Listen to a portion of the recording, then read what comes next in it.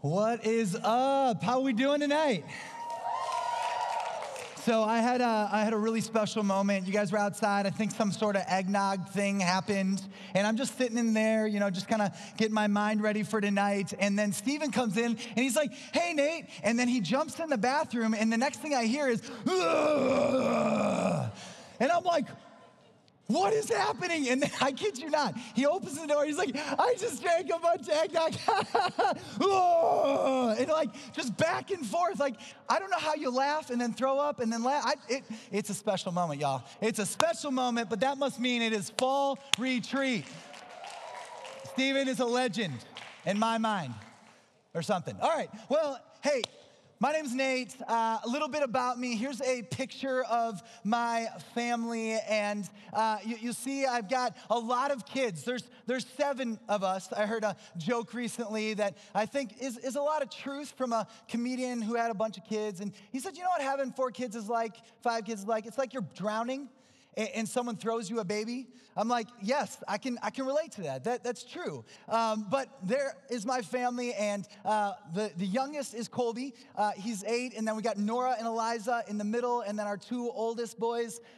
They are 20 and 21, Des and Gary, and they're incredible. Came to be a part of our family 4 years ago. And then right there in the middle, you see the glue of the family, my wife. Name is Kristen. She is just phenomenal. The amount of things that she does to hold our family together. She is the glue. She is the wisdom. She is the holder of the schedule. She is the boss. And it is just a joy to get to do life with her. And I want you guys just to think for a moment. I want you to think for a moment about a time in your life where something happened that you look back, or maybe you even saw in that moment, wow, from here on out, everything is different. I can't believe that is true, but it is. And now everything is different. Well, I had one of those moments at my wedding day. My wife and I stood in front of God and family and friends, and we got a chance to have this moment where we had our vows together. This is right after we, had our ceremony, and my wife, she just looked gorgeous, and I just looked 12.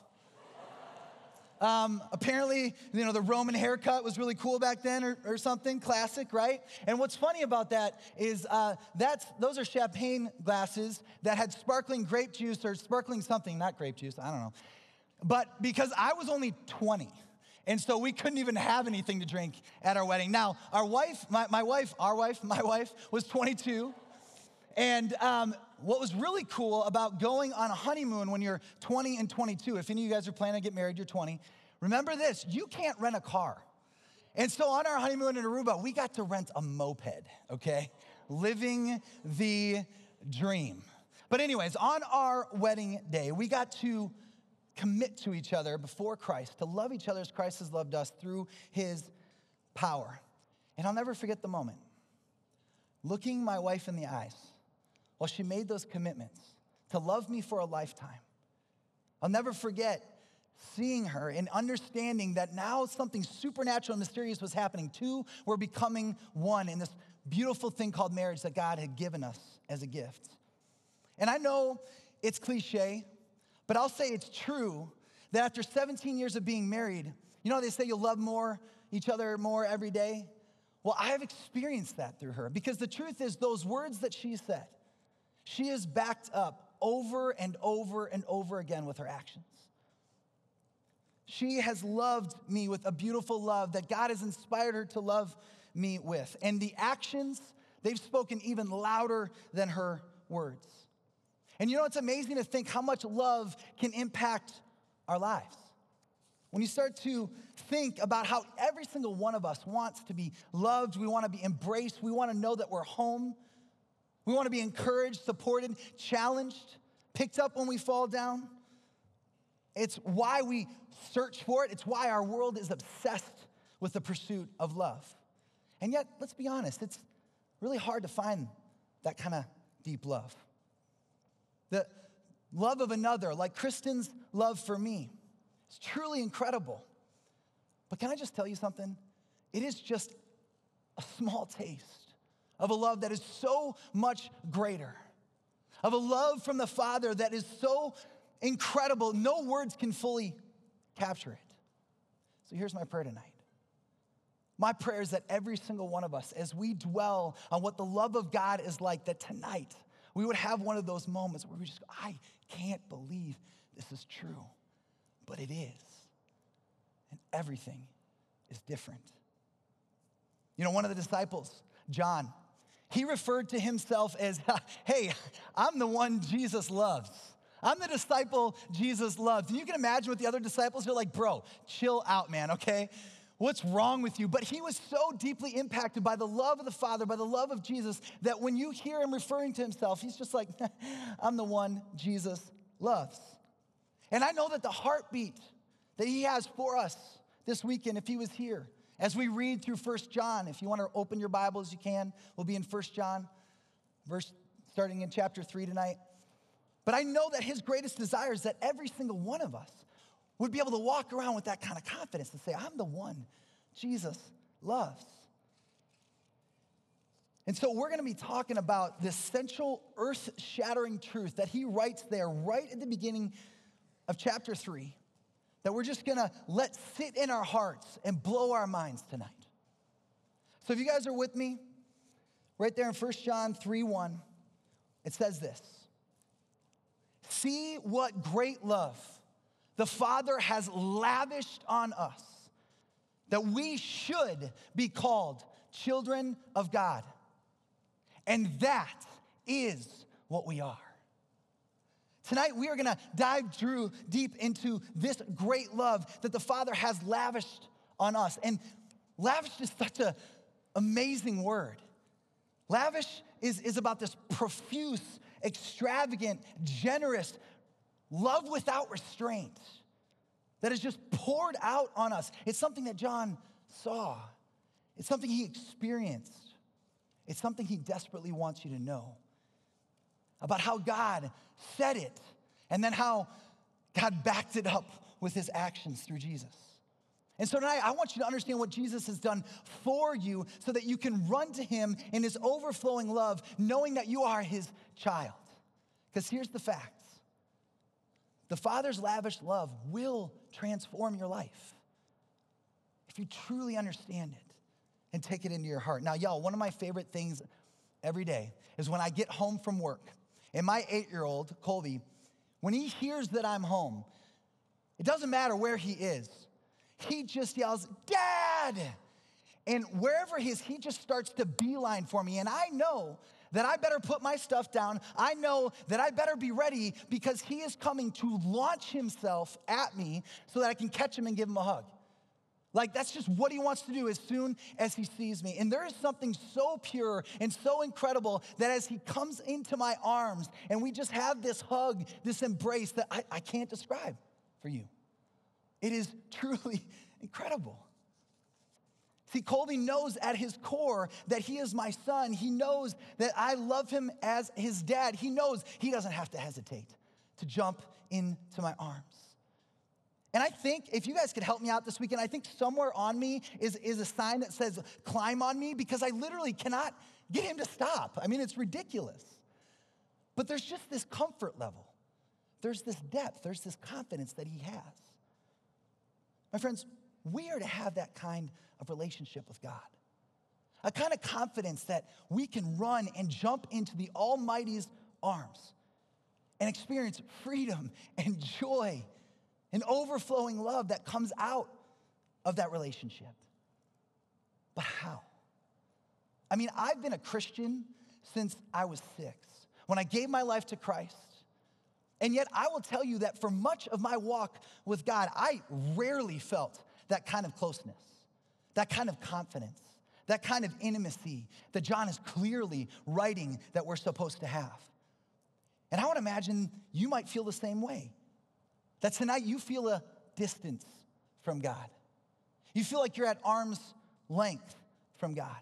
For whatever reason, we sing those songs, but you're like, I don't really feel near to God.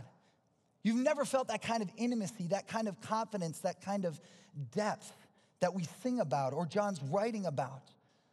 And here's, I think, at the root of that.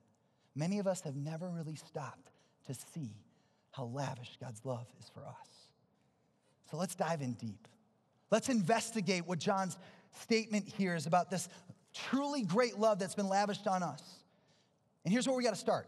Understanding the lavish love of the Father all starts with how you see Jesus. Who is Jesus to you? See, John is writing this letter to make sure we don't miss who Jesus is, because the people of his day, these small house churches that he's writing to, he wants them to remember Jesus is at the core, the root of what makes our faith, and many had become confused. See, there was a lie that many people were starting to tell, that Jesus wasn't really the Son of God. Jesus wasn't really the promised Savior, the Messiah, the Christ. And so John, he's not about that. And from the moment go, flipping back to chapter 1, verse 1, he's going to say, that's not going to work for me. So if you guys will flip back to chapter 1, we're going to kind of take a panoramic view of 1 John before we dive in deep in the next 2 days. But here's what he says in 1 John 1, starting with verse 1. Oh, this is good.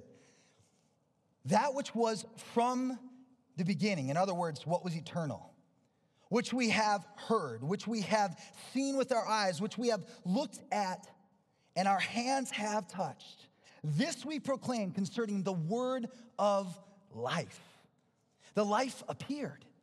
We have seen it and testify to it. We proclaim to you the eternal life, which was with the Father and has appeared to us. We proclaim to you what we have seen and heard, so that you also may have fellowship with us. It's a part of the body of Christ. And our fellowship is with the Father and with his Son, Jesus Christ. Now, these are very poetic words that you could spend a lifetime dwelling on and drawing from. But what is he getting at here? Look again at those first few verses. He's saying that Jesus is God, that Jesus is from the beginning, that Jesus is the eternal one. He is life itself. He is one with God the Father. He is the Christ. Now, I know that may not mean all that much to you. Hearing the word Christ and Messiah were words that I really didn't know much about for a long time. But the reality is, for the listeners in that day, that word was like a hyperlink that had all this meaning, that tied all of the scriptures together in the story of God. And so tonight, I want to make sure it's so clear to you that when you read Jesus Christ, or when you hear that he's the Messiah, what does that mean? And I couldn't find a better way of doing that than that showing you one of the theme videos from the Bible Project on the Messiah. So let's go ahead and let's watch that. So next time you hear the word Messiah, next time you hear the word Christ, I want you to understand these profound things that all the Bible is drawing together in that moment. Truly, the Word of God is unbelievable when you plumb the depths of what it shows us. So John is really clear. Jesus is God. He is the Messiah, the promised Savior of the world, who has crushed the power that sin and death has on us because he's died and risen from the dead. So we start to see what this great lavish love is about when we understand that Jesus, who is God, left heaven, left perfection, left comfort to walk among us, his broken creation. The Apostle Paul understood this reality, and it led him to write some profound words when he realized what Jesus had done. In Philippians 2, 5 through 7, he says this: your attitude should be the same as that of Christ Jesus, who being in very nature God, did not consider equality with God something to be grasped. In other words, he wasn't holding on to his comfort and his glory. No, what did he do? He made himself nothing, taking on the very nature of a servant, being made in human likeness. There it is.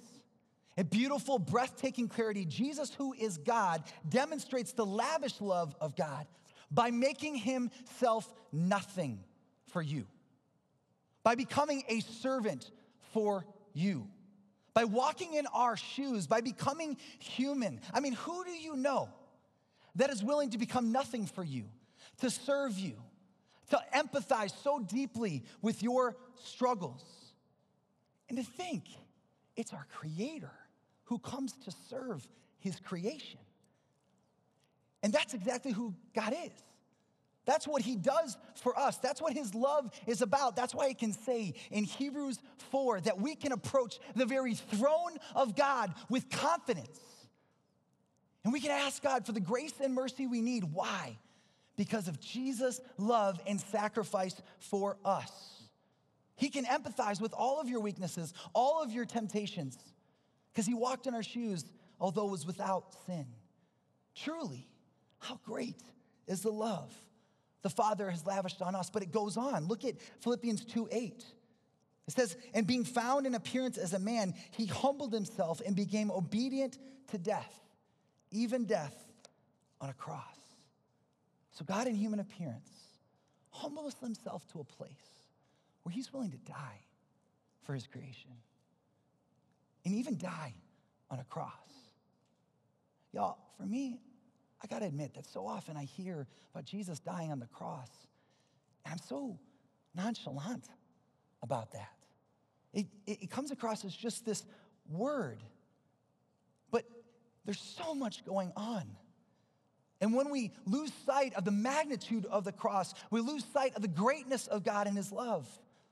Too often we fail to really understand what Jesus did on the cross on our behalf.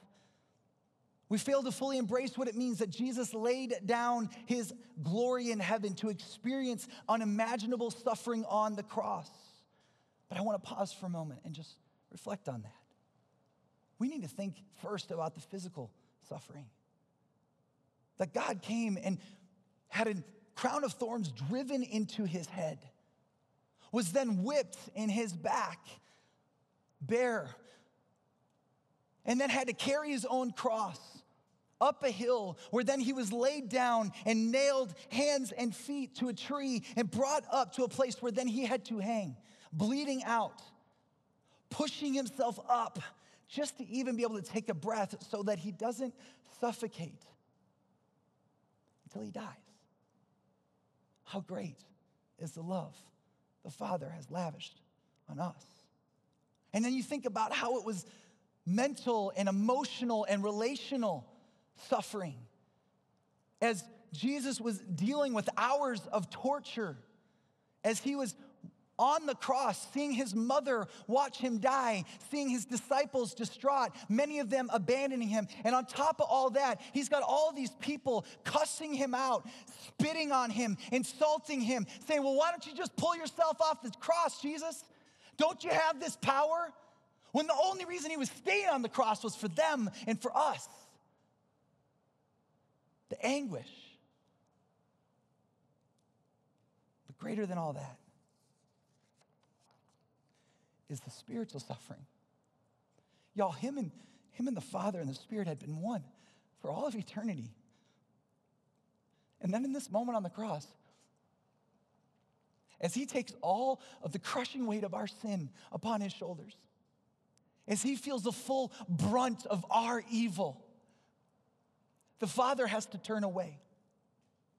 And for the first time, God the Father and God the Son are separated. I don't even understand how that works, but he says, my God, why have you forsaken me? Can you imagine the darkness? Can you imagine the pierced soul as Jesus abandons himself and chooses to humble himself to go to hell itself and being separated from God? For you, for me, how great is the love the Father has lavished on us. Why? Why would he do this? Well, in 1 John 2:2 says very clearly, Jesus is the atoning sacrifice for our sins. And not only for ours, but also for the sins of the whole world. John just has this way of, in a sentence, capturing things that shift all of eternity. And so when he writes, Jesus is the atoning sacrifice for sins, we see God's justice and love come together in vivid reality. John is pointing to this truth that we have to accept if we're going to understand God's love. And it's first that there is a reality in our world. It's called evil. It's called sin. And sin and evil deserve punishment. They must be atoned for. And if we're honest, we understand that none of us are perfect, so very far from it, that each one of us have taken part in sin. And what is sin? We saw it in that video. Sin is saying, I trust me over you, God. I want to define what's right and wrong. I want to do whatever makes me happy, whatever I want to do, no matter what the consequences. That is sin, because all God wants for us is good, and we walk away from that. In our selfish ambition, in our pride, in our destructive words and actions. And John's pretty clear. He says in verse 8, if we claim to be without sin, we deceive ourselves, and the truth is not in us. And so human history is riddled with story after story of broken humanity tearing apart our world. And that's why it says in Romans, the wages of that sin is death. Why? Because God is a perfect God that must punish evil. And I know that we're not super comfortable with that in our world today. No. God just needs to love me and do whatever I want. I don't want a judgmental God. But no, you don't want that kind of God. Can we be honest enough to realize we don't really want a God that does not get angry when evil destroys the people he created, the world he created? I would be an evil father. I would be a terrible father if I did not get angry and step in if someone was trying to hurt or kill one of my children. You would question my sanity as a father if I didn't. Isn't it loving to be angry at something that is destroying somebody we love? And so in a world of evil and genocide and injustice, wouldn't it be true that a loving God would be angry and be just in punishing evil? And that's why God declares over and over again, he's infinitely just and doesn't let sin go unpunished. Yet how in the same breath can we read what John wrote about the great love of God that wants to forgive us and make us his child? It seems like such a contradiction.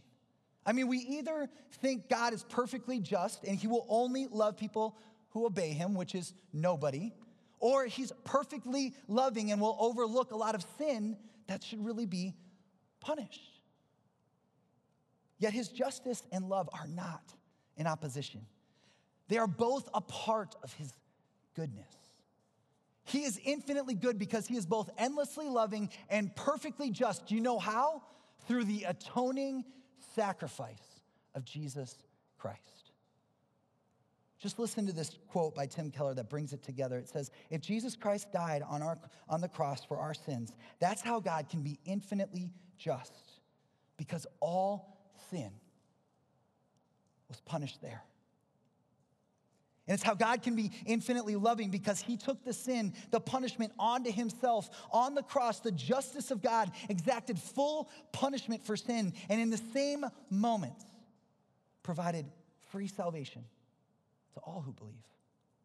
On the cross, both the justice and the love of God come together, have their way, and shine out brilliantly. If you want to understand the love of God, you have to realize this truth, that we deserve nothing but condemnation because of our sin, and we're all guilty. That we are utterly incapable of saving ourselves because we will never be perfect, and yet God saved us despite our sin at infinite cost to himself. That's the lavish love of God that is demonstrated on the cross, that makes it clear that if you were 100 times worse, 1,000,000 times worse, that you here are in this moment, that your sin is no match for the mercy of God. So in short, Jesus' atoning sacrifice bears God's wrath so that we can receive God's mercy. Jesus took the wrath so we could receive the mercy. How great is the love that the Father has lavished on us, that he would die on a cross so that we could be transformed and a door could be opened, that our identity be completely changed for all of eternity as children of God. And that's why John can't help himself. That later on in 1 John 4:10, he says, this is love, not that we loved God, but that God, he loved us and sent his son as an atoning sacrifice for our sins. This is love. When you and I were enemies of God, when you and I rejected and hated him and took advantage of the life and the world that he gave us, he sent his son to take our sin so he could give us his perfection. This is love. Love that would do whatever it can to adopt you into the family of God. You know, I meet a lot of people who are just hurting deeply, asking the question, does anyone love me? They've been abused, abandoned, betrayed, lied to, mistreated, and deeply wounded. And you may be in that boat tonight, where you can barely ask the question, but you feel it so deeply. Does anyone love me? Will I ever be loved? And the good news is, the gospel, Jesus provides a resounding yes to those questions. You will be loved and will always be loved by the God who is love, who wants to shower you, deluge you with his love. And how do we know? He sent his son, Jesus.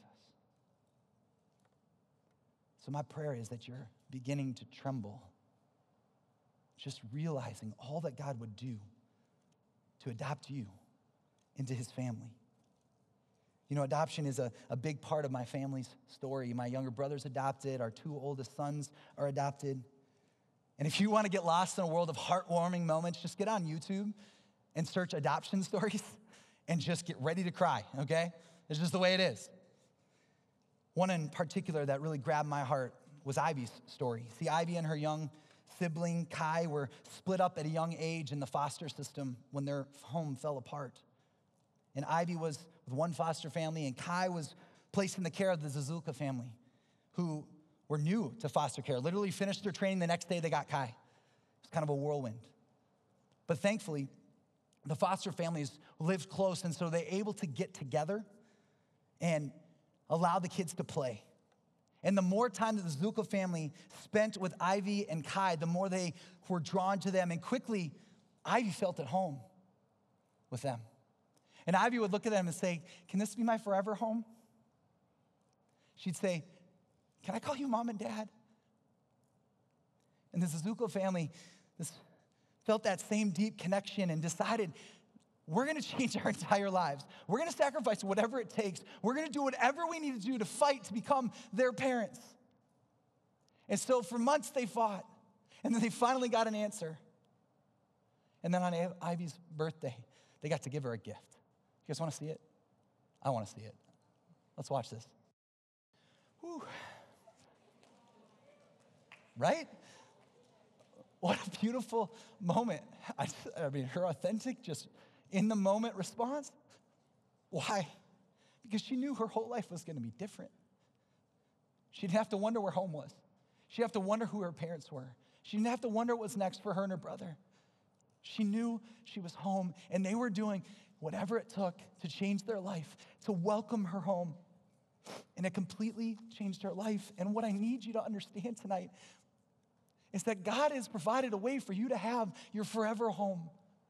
That you don't ever have to wonder again if you're loved. You don't ever have to wonder again if you're secure. You don't ever have to wonder again about anything in your life because Jesus is taking care of it. Would you just let him in? Would you just let him adopt you? Would you just take off all the walls that you put up and just say, God, love me. I trust you. I want to come home to you. And John writes in the other John 1:12, yet to those who received him and to those who believed in his name, he gave the right to become children of God, children born of not of natural descent, nor of human decision or husband's will, but born of God. Just have to receive it.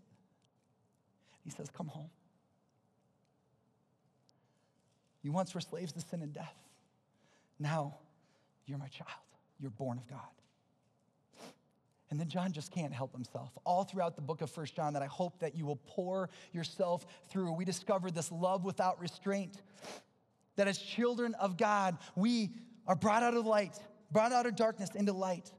We are forgiven and cleansed of all sin. We are anointed to abide in God. We are led by God's truth. We are becoming like Christ. We have Jesus as our advocate. We have confidence in approaching God that he will hear us and provide what we need. We have overcome spiritual enemies in Jesus. We have eternal life. And the list goes on and on and on. And here's what's mind-blowing. Every single one of those, you could spend a lifetime plumbing the depths of what difference it makes. So tonight, if you're here and you're wondering, does anyone love you? The answer is yes.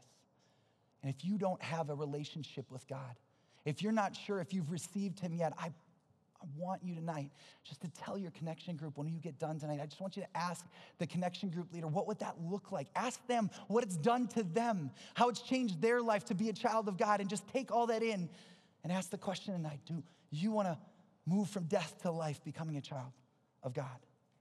Because here's the beautiful thing about being a child of God. We don't deserve it. We didn't earn it. It's a gift that's given us, meaning we don't have to fear ever losing it. That's the thing about things in this world. We can lose them all the time, and yet with Jesus, with God, we'll never lose it because it's not based on what you've done. It's based on what Jesus already did, period, end of story. So ultimately, being God's child brings this beautiful self-awareness, a humble confidence that leaves no place for an inferiority or superiority complex. I mean, just think about it. Being a child of God fosters humility. Why? Because I know it was a gift given to me. And so there's no room for arrogance. Instead, I come to this place of dependence on God, thankfulness and gratitude. I come to this place where I know I need his direction for every single part of my life, no matter what. And it also means that I can't look down on anybody else because every single person I meet, God has offered them the same love. He says, that's a person I love. That's a person I created. That's a person Jesus died for. That's a person I want to become my child. And so it humbles me to love all people. But secondly, being a child of God fosters such security and certainty. I love that John is so clear. We are children of God. And then he says, and that is what you are. 2 exclamation points, the only ones in the entire book. I love this deep sense of security that you no longer have to worry about, does my past define me? Because it doesn't, because you're a child of God and you're forgiven. You don't have to worry about, what am I going to do in the present? Because you are a child of God. He is with you. You don't have to worry about, well, what about my future? Because the worst thing that can happen to you here on earth is losing your life. But guess what? That just gives way to eternal life in Jesus, so you have nothing to fear. You are completely secure.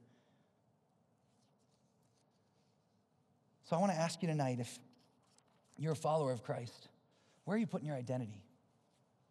The truth is, I meet far too many Christians that have a really shallow identity. You know you're a child of God. Like I knew I was a child of God, but the truth is you don't live out of that identity. No, you chase after the things of this world. You chase after approval or success or power or comfort or control. You try to build your worth out of what people say. You try to find your security in your accomplishments, and your life is in shambles because of it. But what if you lived out of your identity with God? That when you woke up in the morning and you looked yourself in the mirror, you laid aside self-hatred because you can't hate what God created and what he has done to make you in his image. And so you step into, I'm a child of God. I need to learn to embrace my unbelievable value in Jesus. What if in those moments where you walk out in the world and inevitably you get rejected or you find yourself in a difficult situation, what if you found yourself, I'm secure in the love of God, and so even though this person is rejecting me, it doesn't change who I am. And so I can love them, no strings attached, because Jesus loved me even when I was his enemy. What if when those fights arise, those political, polarizing things we find ourselves in, if you remembered you're a child of God and that you're gonna live with love and peace and understanding, honoring even those who are supposedly your enemies, because we know in Christ there are no enemies, and we choose to speak the truth in love. Y'all, what if you lived out of that identity? Woke up every morning and said, God, teach me how to live out of this identity. Teach me to embrace that I'm a child of God and respond to everything out of that perspective. Everything will change if you do. If you choose to allow Jesus, who is God on earth, if you trust his perspective, trust his love that will never change, you will discover a life that's truly worth living.